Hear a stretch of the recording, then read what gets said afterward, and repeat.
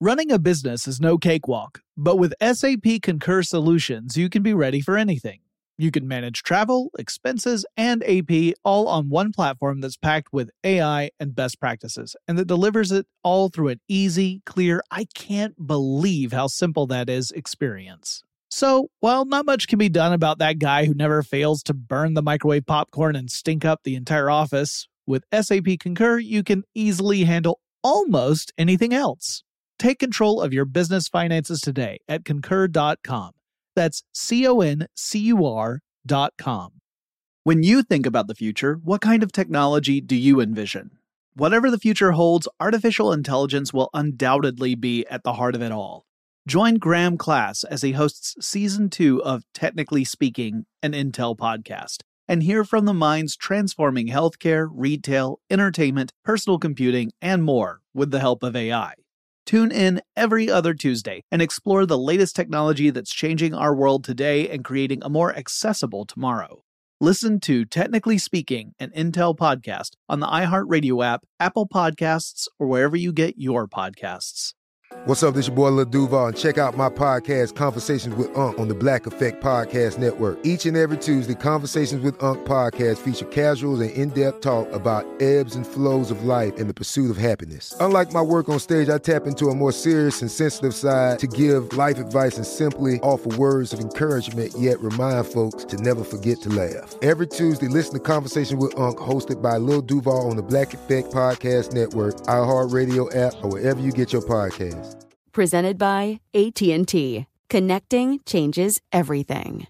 Hi, I'm Michael Rappaport. And I'm Kibi Rappaport. And together we're hosting Rappaport's Reality Podcast. We have a passion for reality TV, and we're inviting you into our living room. We're dissecting the drama, and we're giving praise to the single greatest form of entertainment on television today. That is right. Reality TV is the greatest form of entertainment on television today. Listen to Rappaport's Reality with me, Kibi Rappaport. And me, Michael Rappaport, on the iHeartRadio app, Apple Podcast, or wherever you get your podcast. Welcome to Tech Stuff, a production from iHeartRadio. Hey there, and welcome to Tech Stuff. I'm your host, Jonathan Strickland. I'm an executive producer with iHeartRadio. And how the tech are ya? Today, we're going to cover the tech news for Thursday, March 9th, 2023. But before I get to that, I just want to thank Bridget Todd, host of There Are No Girls on the Internet, for taking over the show yesterday. I hope you enjoyed that episode. You should definitely check out There Are No Girls on the Internet. There are 3 seasons of episodes. Season 4 is around the corner, and she does really great work and talks with some really smart and passionate people. And if you are one of those folks who gets really, riled up about issues in society in general and tech in particular, you'll definitely want to tune into that. Okay, let's get to the tech news. And we're going to start off by following up on a story I talked about earlier this week, the sad tale of Silvergate Bank. So, before 2014, this bank was primarily focused on serving as a financial institution in the real estate market in Southern California. But then it hitched its wagon to the cryptocurrency market and started to work with crypto clients.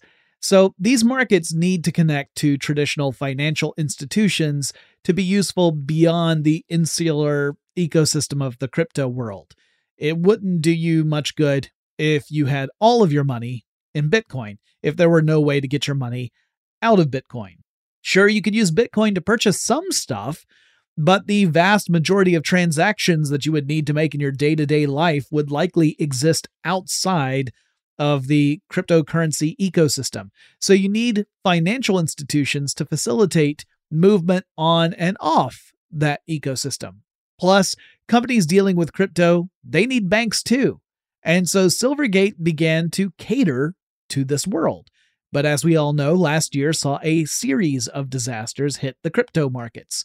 Some cryptocurrencies imploded. We talked about that earlier this week. Crypto lenders and exchanges went under, and this ripple effect extended out beyond the immediate cryptocurrency ecosystem into the classic financial world in the form of Silvergate. The bank had operated its own exchange known as Silvergate Exchange Network, which the company has already shut down. It held deposits for various crypto companies, but in the wake of these crypto disasters last year, particularly with FTX collapsing, customers withdrew an astonishing $8.1 billion from their Silvergate accounts. The company, Silvergate, had a $1 billion loss following this event, and now it sounds like the actual situation at Silvergate was even more dire than the paperwork seemed to indicate. This has led the Silvergate Capital Corporation to announce that the bank is closing. It will return deposits to customers and then shut down, and it credited, quote, recent industry and regulatory developments, end quote, as the reason behind closing up shop. And to be fair, the U.S. government is expected to look into Silvergate, possibly to see if there were any hinky things going on between Silvergate and FTX. But the fact of the matter is, even if nothing untoward was happening, even if everything was on the up and up, there was enough momentum in this collapse to lead to Silvergate's downfall. Now, this news is bad for the entire crypto world. For one thing, the number of regulated financial institutions that can serve as a bridge for the crypto world has dropped by one, and there were not that many to start with. For another, we might see a rise in crypto companies being willing to make use of poorly regulated or even unregulated organizations for banking. And as we've already seen with crypto, a lack of regulation may not really be the feature. It might really be the bug.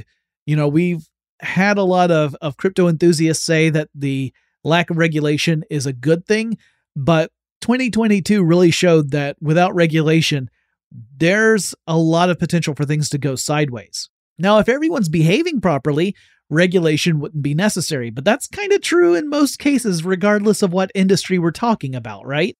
And we know that there are a lot of folks in the crypto community who are not behaving well. They are specifically looking for ways to take advantage of others. They are opportunists who don't mind speculating and ramping up and then rug pulling.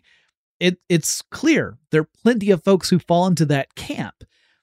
Now, there's a third concern about Silvergate's collapse, which is that as Silvergate was in the eyes of, say, regulators and governments, a quote-unquote real financial institution, we're likely to see governments take a closer look and a deeper concern in the crypto market in general than we have already seen.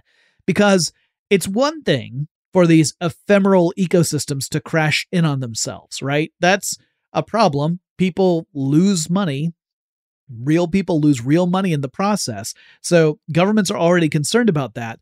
But now we have an example of an established, quote unquote, real world bank also having to shut down as a result of the crypto market involvement.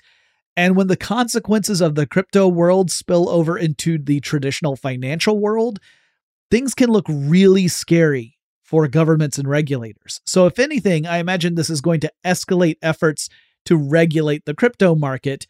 And in the meantime, I suspect we're going to see more volatility in the crypto world, which, I mean, that's nothing, right? That's like throwing a dart and then drawing the dartboard around it so you get a bullseye to say that there's going to be volatility in the crypto market. U.S. Senator Ed Markey has promised to reintroduce a proposed ban for the federal government making use of facial recognition technology. Now, this comes in the wake of the American Civil Liberties Union, or ACLU, publishing a piece that says the FBI and the Pentagon are both developing facial recognition technology. And as we have mentioned dozens of times on this show, this technology is inherently dangerous. Not only have we seen multiple instances in which a bias in the facial recognition model leads to misidentification, particularly for people of color, this in turn makes these people of color disproportionately affected by this technology's performance and leads to all sorts of terrible outcomes. But also, as Ed Markey points out, the use of such technology implies that all of us are being treated as if we are already suspects of a crime from square one. Everyone is being surveilled as if they are under suspicion. Everyone is being identified so that they can be tracked, so that when they do something wrong, we can be taken in. So Markey argues that surveillance technology and facial recognition combined have served as a threat to individual citizens' privacy and security. I find it really hard to find any fault in that argument. I agree with it. And here in the US, it's not just that the FBI wants to know who you are, it's also that it wants to know where you've been. Wired has a report that the FBI has been found to circumvent the normal legal process, and in fact has admitted to this. So normally, the FBI would have to secure some sort of permission in order to get a look at someone's location data. Typically, you're talking about a warrant process where you have to go to a court, submit your request, have a judge look it over and approve it, and then you could go and get hold of geolocation data. Instead, the FBI has admitted that in the past, it has purchased U.S. location data, just like an advertising company would. In fact, Christopher Wray, the director of the FBI, said that that's essentially what the FBI did. It bought data from a broker, just like it had been an advertising company. And privacy advocates argue that all data being scooped up online is potentially harmful. They've been saying this for years, and this is the kind of thing that they're talking about as being one of the worst case scenarios, right? Not just that private companies or even publicly traded companies have data about you, but that you start to see governments take advantage of loopholes. And instead of going through due process in order to gain permission and have everything be documented when it comes to tracking people, it just sidesteps that and just buys the information outright instead of going through what it should be doing, because there aren't any specific rules or regulations to stop that from happening. Now, there are some rules in place that are meant to stop it, but federally speaking, it's not really been the highest of priorities, especially for U.S. government agencies, right? A lot of privacy laws specifically exclude government agencies when it comes to the protection of private citizen data, because here in the U.S., we tend to favor the law enforcement over the citizens in some cases. So for the FBI to sidestep a legal process in order to get desired data, that kind of stuff should concern everybody, regardless of how squeaky clean you are. The processes are there for a reason, and it's really to ensure that the government doesn't overstep and violate a citizen's rights. So when a law enforcement agency finds a loophole, that's a bad thing. The FBI admitted this particular instance during a Senate hearing on global threats. That's when Christopher Wray said that it was something that the FBI had done in the past, but that, to his knowledge, the FBI was not currently doing it at this very moment. The admission raised concern in the Senate, but the truth of the matter is that the U.S. has been really lousy when it comes to protecting citizen data. So I don't know why anyone is surprised by this or shocked by it. They should be concerned about it, but to hear people express surprise that this has happened seems disingenuous to me. But then again, it's also, to be fair, a lot of people who are in politics in the United States are so out of touch when it comes to technology, and especially when it comes to things like data collection and data analysis. Maybe they're genuinely surprised because of a large blind spot in their knowledge base. Now, at that same hearing, FBI's Director Wray told the Senate that TikTok is a potential national security threat, which echoes the concerns of lawmakers around the world. So Wray claimed that TikTok could potentially give parent company ByteDance the ability to, quote, control data and software on millions of devices in the U.S. and drive narratives to divide Americans, end quote. Now, to be clear, I'm not saying Wray said that specifically. That's how it was worded by Bloomberg. They did not use quotations, so this is not Wray saying it, but it's what Bloomberg said Wray said. I honestly don't know about this claim. I don't even know if Wray actually said that TikTok could potentially control software on millions of devices.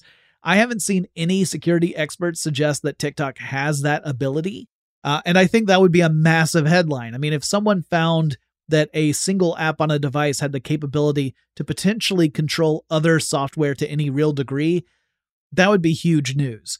And I don't know that Ray said anything close to that. This could just be Bloomberg mischaracterizing what Ray was saying. Anyway, I'm not surprised by this take, right? It's a pretty popular view in the government right now that TikTok is potentially a surveillance tool for the Chinese state. And if it isn't right now, it has that ability in the future. So this kind of goes along with other things we've been hearing recently in those circles. Okay, let's get back to geolocation data tracking before we take our first break. Google has agreed to pay out a nearly $392 million settlement to end a massive lawsuit involving the state attorneys general for 40 out of the 50 U.S. states. So the core issue is that these state attorneys general had argued Google had misled users when they chose to turn off location data tracking because Google was still collecting location information about these users. And yeah, that does seem like there might be a bit of a disconnect. Like, oh, you've turned off location tracking, but don't worry, we're still keeping track of where you are. You don't seem to understand what location tracking means and what it means to turn it off. So Google said that this issue was related to, quote, outdated product policies that we changed years ago, end quote. So they're not denying that they did this. They're saying that they don't do it anymore. So according to Google, now when you turn off location tracking, then it for reals would turn it off, at least for Google anyway. The details of the settlement include requirements that Google has to meet in order to institute some changes, such as introducing more alerts whenever a user activates a feature, whether an app or otherwise, that would turn on or off a location-related data tracking component. So that's good. All right, we're going to take a quick break. When we come back, we've got some more tech news to talk about.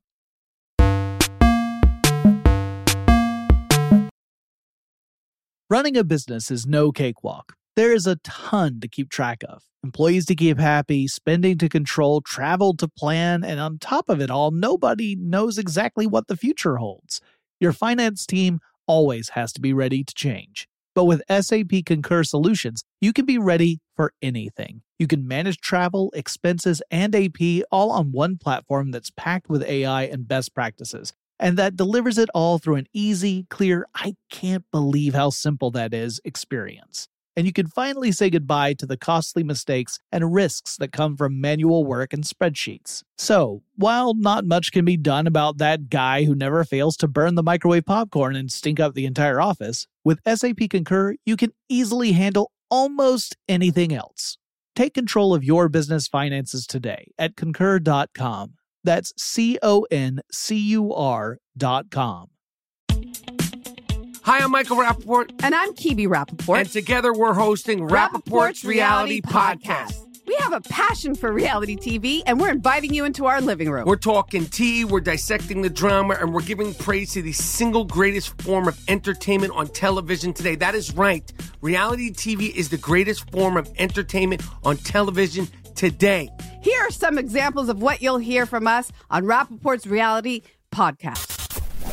This is where we discuss all things reality TV, all things popular culture. And a little bit of Rappaport's reality, the reality of bit. us. We're figuring out. And if we had been recording these last 4 or 5 days, it would have been, the podcast juicy. would have taken a left turn.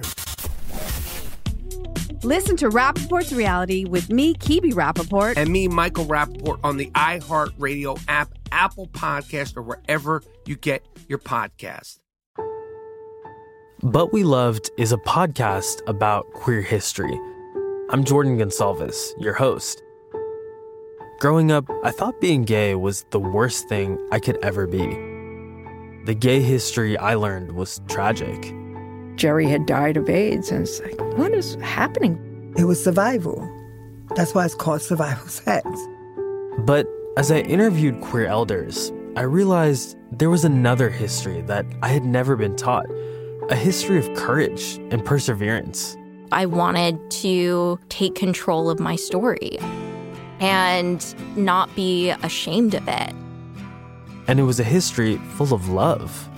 The joy we found in saying husband again and again and again was incredible.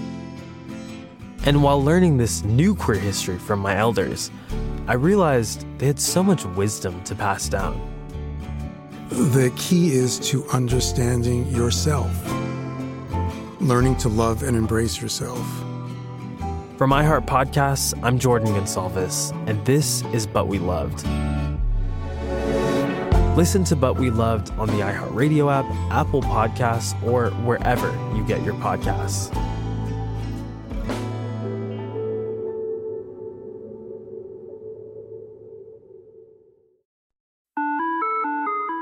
Hi there, I'm Bob Pittman, Chairman and CEO of iHeartMedia. I'm excited to announce a new season of my podcast, Math and Magic, Stories from the Frontiers of Marketing. Our guests this season remind us to embrace change and fearlessly look toward the future. Like Andrew Jarecki, award-winning filmmaker and creator of Moviefone. The studios didn't really control the theaters didn't control the studios. And I thought, well, there's a window in here where I could make things easier for the consumer and also make something that would be very useful for the industry. Or Kellen Kenny, Chief Marketing and Growth Officer at AT&T, who installed fiber in customers' houses rather than leading from afar. It is so crucial that you spend time with the customers. That is the best lesson. In these exciting times, we're looking to the math, the strategy and analytics, and the magic, the creative spark, more than ever. Listen to a brand new season of Math and Magic on our very own iHeartRadio app, Apple Podcast, or wherever you get your podcast.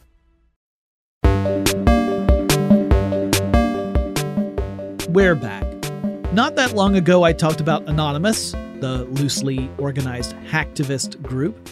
And according to Taiwan News, this group has claimed responsibility for hacking into a Chinese weather balloon that flew over India twice. And then they hacked into a Chinese website that actually related to a study abroad program.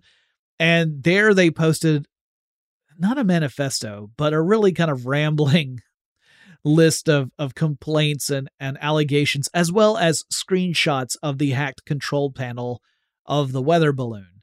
Now, presumably, Anonymous decided to target this balloon after the recent discovery of surveillance balloons of Chinese origin that flew over North America, and eventually the U.S. shot them down. Anonymous, but also threw in some other reasons on this website. So it starts to almost feel like a laundry list of unconnected complaints. So one of the things that they cited was China's response to COVID-19 and how the government has treated that over the last couple of years. So that was part of the stuff that was included in there, but also there were bits praising Taiwan. Taiwan and China have a contentious relationship, to say the least. Technically, both sides lay claim to the other. On the webpage, Anonymous also railed against some unrelated stuff that has nothing to do with China, like Wikipedia and its policies. Anonymous said that women are underrepresented in Wikipedia articles, and that there might be an issue with bias within Wikipedia, and that the articles occasionally engage in outright trying to manipulate perspectives and points of view.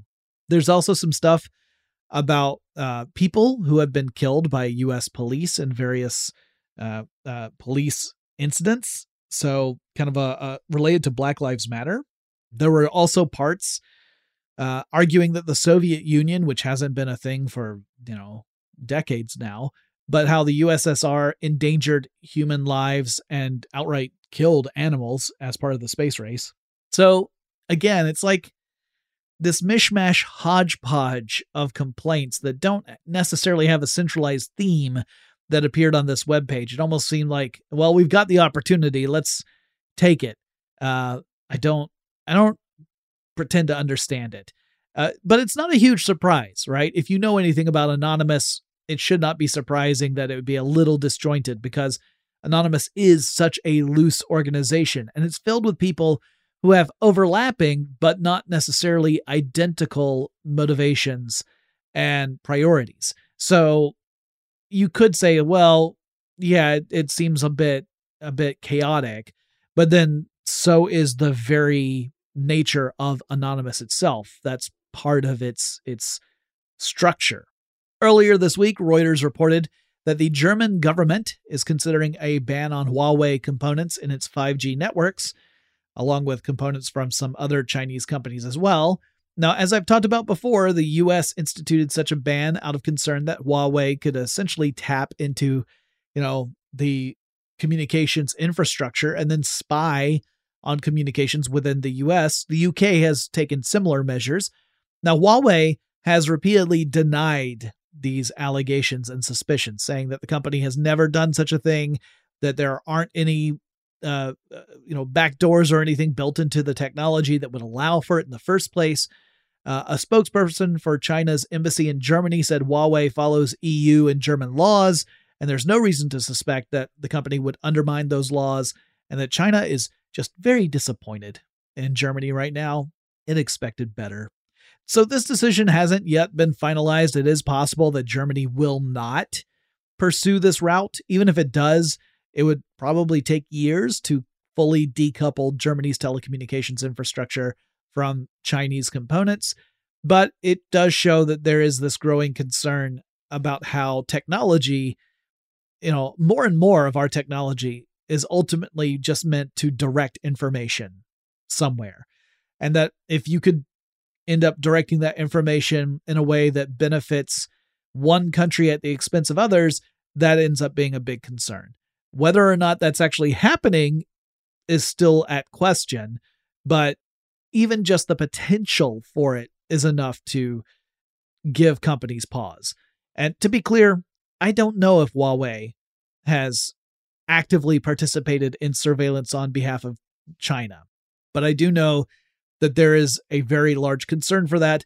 And it doesn't help that the Chinese government has essentially given a directive to citizens and companies that they are to participate in information gathering activities that would benefit China.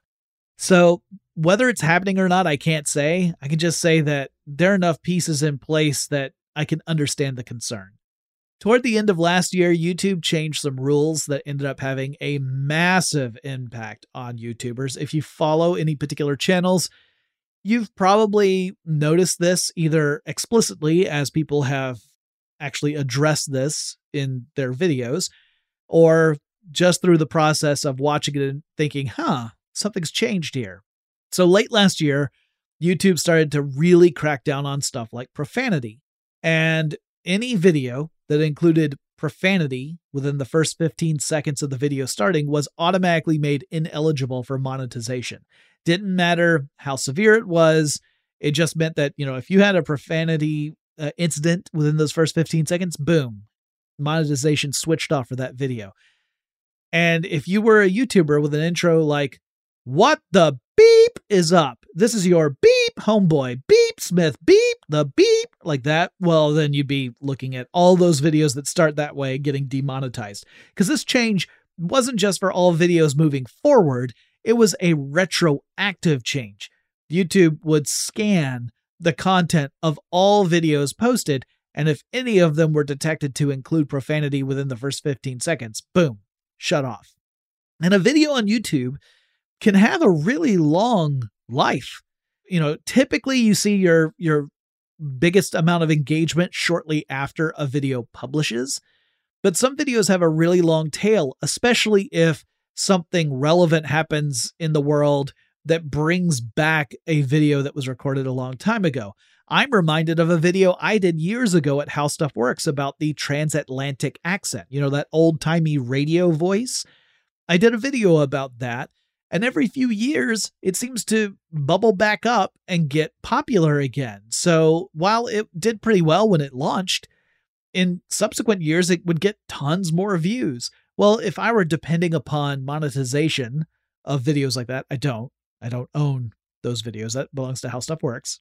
But if I did, and if those videos violated a brand new rule from the platform, well, that would have an enormous impact on my ability to make a living, right? And because I don't control the platform, I'm at the whim of that platform. This is why it's risky to depend upon a third party in order to reach your audience. If the platform makes a change to its business model, you end up being affected. I'm reminded of when I talked to Bernie Burns, one of the founders of Rooster Teeth. This was one of his big concerns. He said, you don't want to put all your eggs in a basket that belongs to someone else, Because if they change their mind on how stuff works, you end up being hit by that. Well, now YouTube is relaxing some of those rules. They're not getting rid of them, but they are relaxing them a little bit. Videos that include moderate profanity within the first 15 seconds can get some limited monetization. Videos that don't involve a ton of profanity and they avoid it within the first 7 seconds are eligible for full monetization. And YouTube is also introducing a review process to look into creators who have been hit hard by this change in monetization, where like they may have seen their income go close to zilch after the results. The new adjustments went into effect this week, so hopefully creators who are hit really hard will see some relief.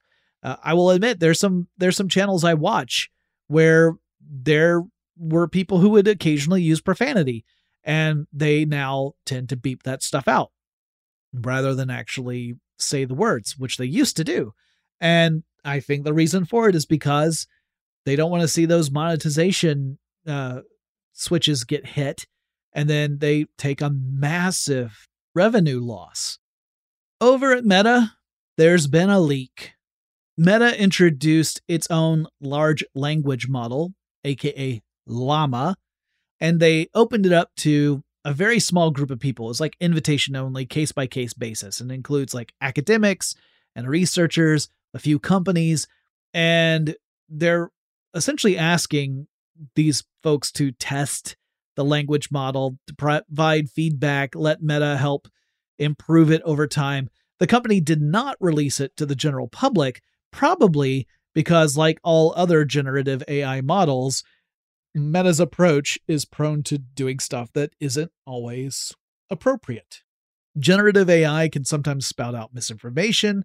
They could parrot hate speech. It could call for violence. Like, it can generally behave in ways that are not a good look for the company that spawned it, particularly a large public-facing, publicly traded company. So Meta did a limited release because this model is still under development. It is not ready to be deployed. It's still being built. But someone went and leaked the model. Word popped up on 4chan, and initially you started to see torrents and peer-to-peer network sharing kind of spread this around. And eventually somebody put it up on GitHub. And people have included instructions on how to download and access the language model. I'm sure folks at Meta are stressed out about this, but some people in the AI industry argue that the tool is far more likely to improve quickly if it's in a wide release as opposed to trusting a relatively small base of researchers, kind of the open source approach. And that is true, but it also, you can understand the concern on Meta's part, right?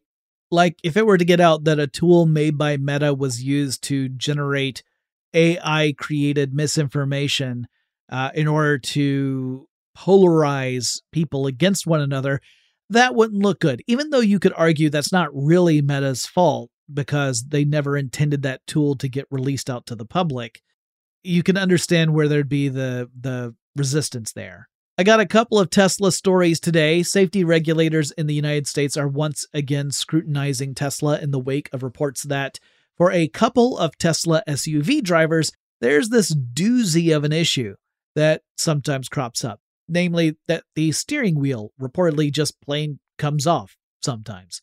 On Wednesday, the National Highway Traffic Safety Administration, or NHTSA, released documents about an investigation into the Model Y Tesla SUV and how the steering wheel reportedly can detach from the steering column.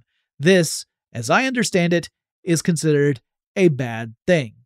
It's not that the steering wheels are just inherently flimsy, but that in at least 2 cases, a bolt that is meant to hold the steering wheel to the column just wasn't there. It didn't get installed. So the wheel was just attached to the column through a friction fit, but it's a steering wheel. That means you turn the wheel, and all that turning is like, wiggling something loose. And over time, the wheel does come loose and ultimately can come off. And that's really scary, obviously. Now, according to the NHTSA, Both cases in which a steering wheel came off happened while the vehicles were still relatively low in mileage, so it doesn't take very long for this to manifest. It is hard to say if this issue has affected a large number of vehicles or if these two cases that the NHTSA has reported are outliers. It is possible that this is an issue that has happened obviously more than once, but not throughout the entire fleet of SUVs. That being said, if you do own a Model Y Tesla SUV and it's relatively new, you might want to check to see if that bolt is actually present to hold the steering wheel in place, which might mean having to take it to a dealership. So just good to know. The other big story about Tesla involves a fatal accident back in February. A driver and passenger in a 2014 Tesla Model S crashed into a fire truck that was parked along a highway, blocking one of the lanes. It was acting as a barrier for firefighters as they were responding to a different crash. The Model S crashed into the fire truck. It killed the Model S's driver. It critically injured the passenger. Firefighters had to use special tools to cut the Tesla open to get at the people inside. 4 firefighters had some injuries as well as a result of this crash. And the NHTSA has launched an investigation to see if the Model S was in driver assist mode, aka autopilot, or potentially even full self-driving mode. This is part of a larger NHTSA investigation into accidents involving Teslas that were in autopilot mode and then crashed into a parked emergency vehicle on a highway. Apparently, there have been at least 15 cases of Teslas doing this while in driver assist mode. That obviously raises questions about how Tesla detects or fails to detect parked emergency vehicles along highways. News outlets have reached out to Tesla for comment, but seeing as how Tesla has followed the Twitter model that Musk set out, namely, it doesn't have a public relations department, it might be hard to get a quote. Okay, I got a couple more stories I want to talk about. Before I get to that, let's take another quick break.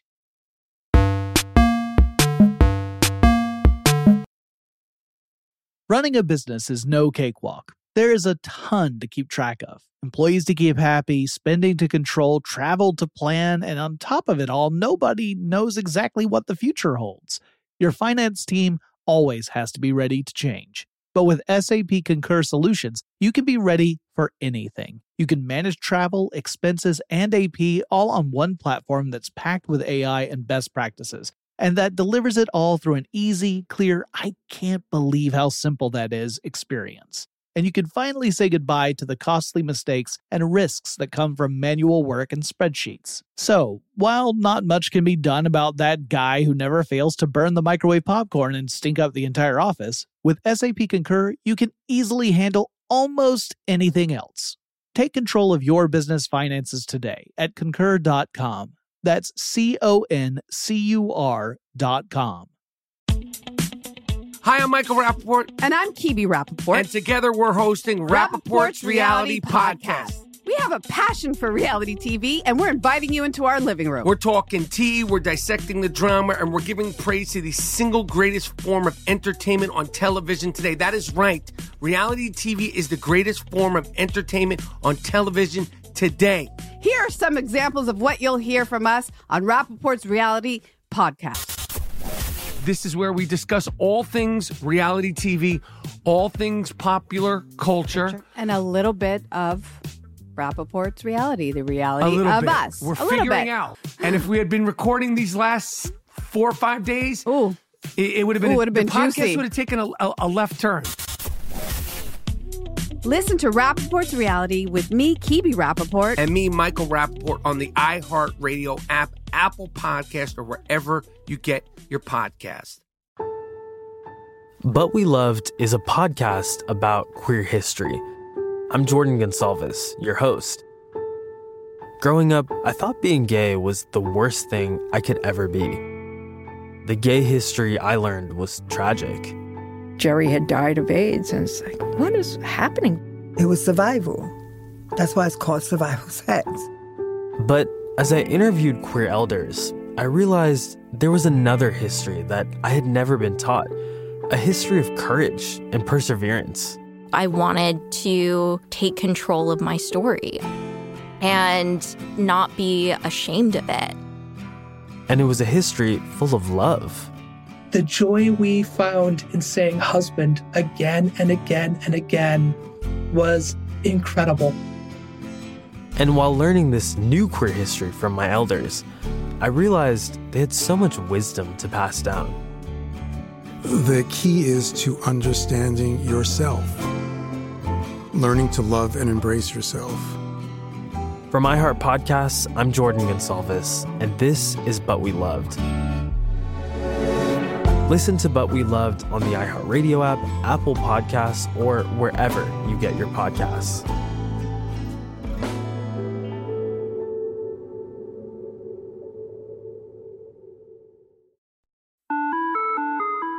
Hi there, I'm Bob Pittman, Chairman and CEO of iHeartMedia. I'm excited to announce a new season of my podcast, Math and Magic, Stories from the Frontiers of Marketing. Our guests this season remind us to embrace change and fearlessly look toward the future. Like Andrew Jarecki, award-winning filmmaker and creator of Moviefone. The studios didn't really control the theaters didn't control the studios. And I thought, well, there's a window in here where I could make things easier for the consumer and also make something that would be very useful for the industry. Or Kellen Kenny, Chief Marketing and Growth Officer at AT&T, who installed fiber in customers' houses rather than leading from afar. It is so crucial that you spend time with the customers. That is the best lesson. In these exciting times, we're looking to the math, the strategy and analytics, and the magic, the creative spark, more than ever. Listen to a brand new season of Math and Magic on our very own iHeartRadio app, Apple Podcast, or wherever you get your podcast. Okay, just before the break, I was talking a little bit about Musk, and I got more to say about the Muskie billionaire. He had a pretty public situation blow up in his face this week on Twitter. It got ugly.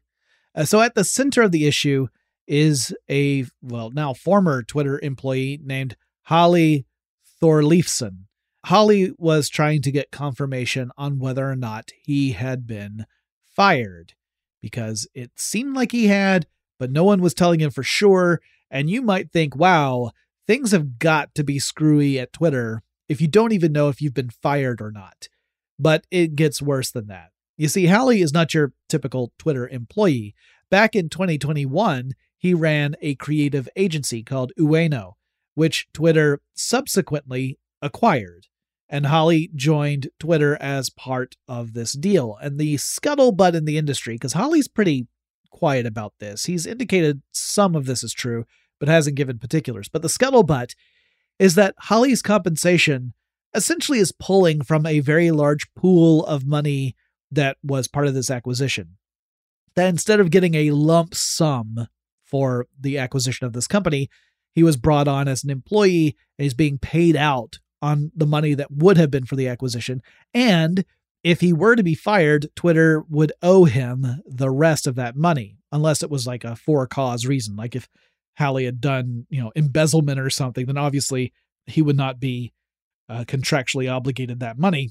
But if he was fired without cause, then he would be due this massive amount of money that was part of the acquisition.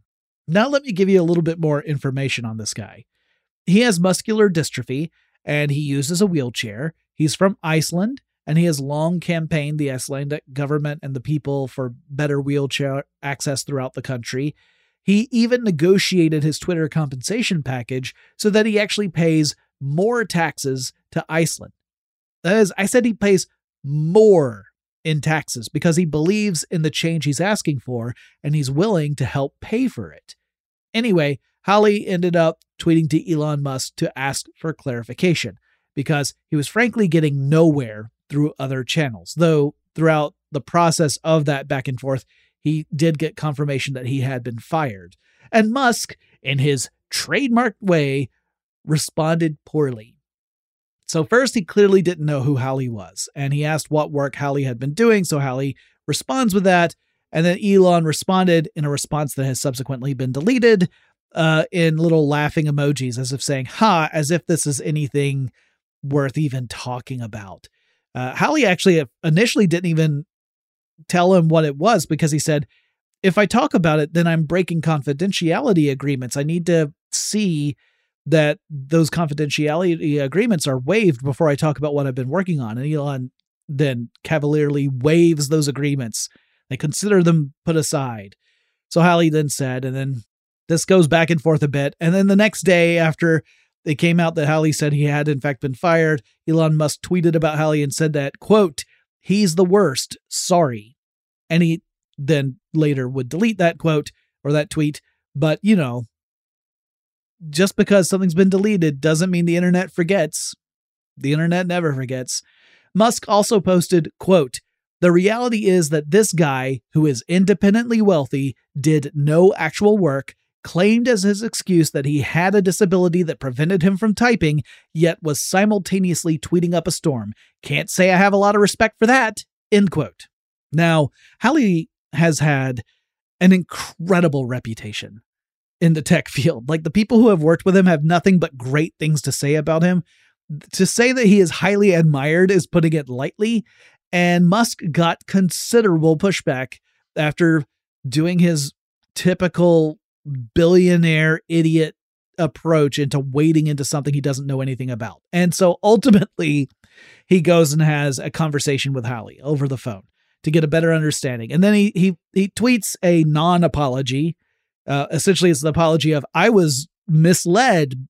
I heard things that ended up not being true, so it's not my fault that I said all these stupid things on Twitter that I've deleted so you can't see them anymore. Yeah, my opinion of Musk is obviously low, and it always has been, but it just keeps going down, and I admit that. That's my own bias. If you love Musk, you know, I'm sure you have your reasons. I can't communicate this without bringing my own personal opinion into it. Anyway, what Musk also said was, quote, "Better to talk to people than communicate via tweet," end quote. Because he was backpedaling, right? He was saying, oh, turns out I didn't really understand the situation. I was told wrong things, or things that were true but don't really matter. Like, it was all non-apology stuff. And then he says, better to talk to people than communicate via tweet. This is insane, folks, because he's the frickin' CEO of Twitter. He spent billions of dollars to buy Twitter. Twitter is a communications platform, and he's saying it's not good for communications. What Elon Musk just said is Twitter is not a good choice for doing what Twitter is supposed to do. This is, if you're trying to lead your company, which is already in like dire straits, and trying to lead it to climb out of that, saying that it's not good for communicating with people is probably a bad move. Anyway, he then said that Halley is reconsidering working with Twitter, that the whole firing thing was a big misunderstanding. It shouldn't have happened. Halley has said that he suspects that this is because, again, if he were to be fired, he would be owed this huge amount of money. He has essentially said, hey, I'm ready to walk away from Twitter. You owe me. So are you going to pay me? Are you going to pay the money that you owe me? That's actually a really good question, because Twitter is currently, under fire for not paying all of its bills, like rent and stuff. So it's not a guarantee that Twitter would pay what was actually contractually owed to this guy, because Twitter has been not paying a lot of bills so far. Terrible, terrible situation. And once again, Elon eliminating public relations teams means that this kind of stuff, when it happens, there's no one there to step in and handle communications in a way that doesn't escalate into a situation that could have been avoided from the very beginning. But Elon being Elon just meant that this got way worse. Anyway, I think Halley seems like a really interesting dude, like has spent a ton of money to try and improve his home country, especially for people who are in a similar situation that he's in. So cheers to you, buddy, because, man, this was just like a ridiculous drama-filled event that did not need to happen. Finally, this is a pretty cool news story. It's some science news to close out this show. Researchers in Australia have isolated an enzyme found in bacteria that live in the soil this particular enzyme can convert hydrogen, the trace amounts of hydrogen that are in the atmosphere, into electricity. That's really cool. Now, according to what I've read, this enzyme can take the trace amounts of hydrogen in the atmosphere, turn it into an electrical current. The enzyme is called HUC, which I'm just going to pronounce as hook. And I'm already seeing a lot of predictions that this enzyme could be the cornerstone for future technologies that harvest electricity from the air itself. A lot of headlines talk about making electricity from thin air. That would be super cool. However, before we just start imagining a Tesla-esque future in which we're pulling electricity from the air itself, we should remember hydrogen does not make up very much of our atmosphere. Like when I say not very much, I'm talking about like 0.00005% of our atmosphere is hydrogen. And when you have such tiny amounts present, there's just not enough fuel there to generate electricity to do anything beyond powering perhaps very, very basic, very low power components. Even a simple watch would require way more power than what this enzyme could produce. Not because the enzyme isn't impressive, it is, but just because there's just not enough free hydrogen in the air. Now, I've talked several times on this show about how hydrogen tends to bond with other elements. So getting pure hydrogen usually means you have to take something that's made of hydrogen bonded with other stuff and then pour some energy into it to break those molecular bonds. The classic example is using electrolysis, where you pass an electric current through water, and this helps break that molecular bond between hydrogen and oxygen so that you get oxygen and hydrogen gas. But, that's one way to get hydrogen, but that's not useful for this enzyme, right? Like the enzyme is meant to pull hydrogen out of the air. There's just not enough there to do anything super useful beyond like powering, like I said, extremely low power features or functions. So I think it's really cool. I think it has the potential for some interesting applications, like maybe some very low power sensor type stuff. But it's not anywhere remotely close to being able to harvest significant amount of electricity from thin air. And I wanted to say that because a lot of the headlines I'm seeing essentially say pulling electricity from thin air. And maybe in the article, it goes into the qualifiers about that. But if you're just reading headlines, you might walk away with the assumption that, we're going to pull electricity out of the air itself. All of our electrical concerns are gone. Like we don't have to worry about our energy needs anymore. Stop pouring money into things like renewables because we can pull electricity from the air itself. That's not really the case. So always, always, always use critical thinking when you're looking at things like science news in particular, because a lot of science communicators are really good at expressing passion about science, but if they don't give you the full story, you might walk away with an inaccurate perspective on what they're actually trying to communicate. Okay, that's it for this episode. Hope you are all well. If you have suggestions for future topics of tech stuff, reach out to me on Twitter. You can tweet me at TechStuffHSW, or you can download the iHeartRadio app. Free to download, free to use. Just pop on over to that, and then you use the little search engine to search for Tech Stuff. That'll take you to the Tech Stuff page. You'll see there's a little microphone icon there. You click on that, you can leave a voice message up to 30 seconds in length. Let me know what you would like to hear, and I will talk to you again really soon.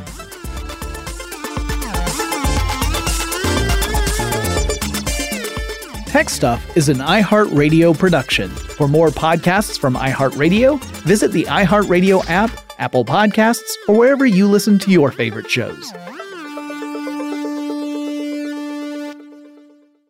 Running a business is no cakewalk, but with SAP Concur Solutions, you can be ready for anything. You can manage travel, expenses, and AP all on one platform that's packed with AI and best practices, and that delivers it all through an easy, clear, I can't believe how simple that is experience. So, while not much can be done about that guy who never fails to burn the microwave popcorn and stink up the entire office, with SAP Concur, you can easily handle almost anything else. Take control of your business finances today at Concur.com. That's CONCUR.com. Hi, I'm Michael Rappaport. And I'm Kibi Rappaport. And together we're hosting Rappaport's Reality Podcast. We have a passion for reality TV, and we're inviting you into our living room. We're dissecting the drama, and we're giving praise to the single greatest form of entertainment on television today. That is right. Reality TV is the greatest form of entertainment on television today. Listen to Rappaport's Reality with me, Kibi Rappaport. And me, Michael Rappaport, on the iHeartRadio app, Apple Podcast, or wherever you get your podcast. It's brand new, Season 2. I'm Marissa Thalberg. And I'm Stephen Wolf Pereira. And we're excited to be back having bigger, bolder, and always real conversations. Straight from the C-suite front lines of marketing, media, and more. We have great friends joining from people you may know, like Wilmer Valderrama and Bobby Burke. And people you'll want to know. So grab a coffee or, hey, even an Aperol Spritz and come join us on America's #1 podcast network, iHeart. Listen to brand new on the iHeartRadio app, Apple Podcasts, or wherever you get your podcasts.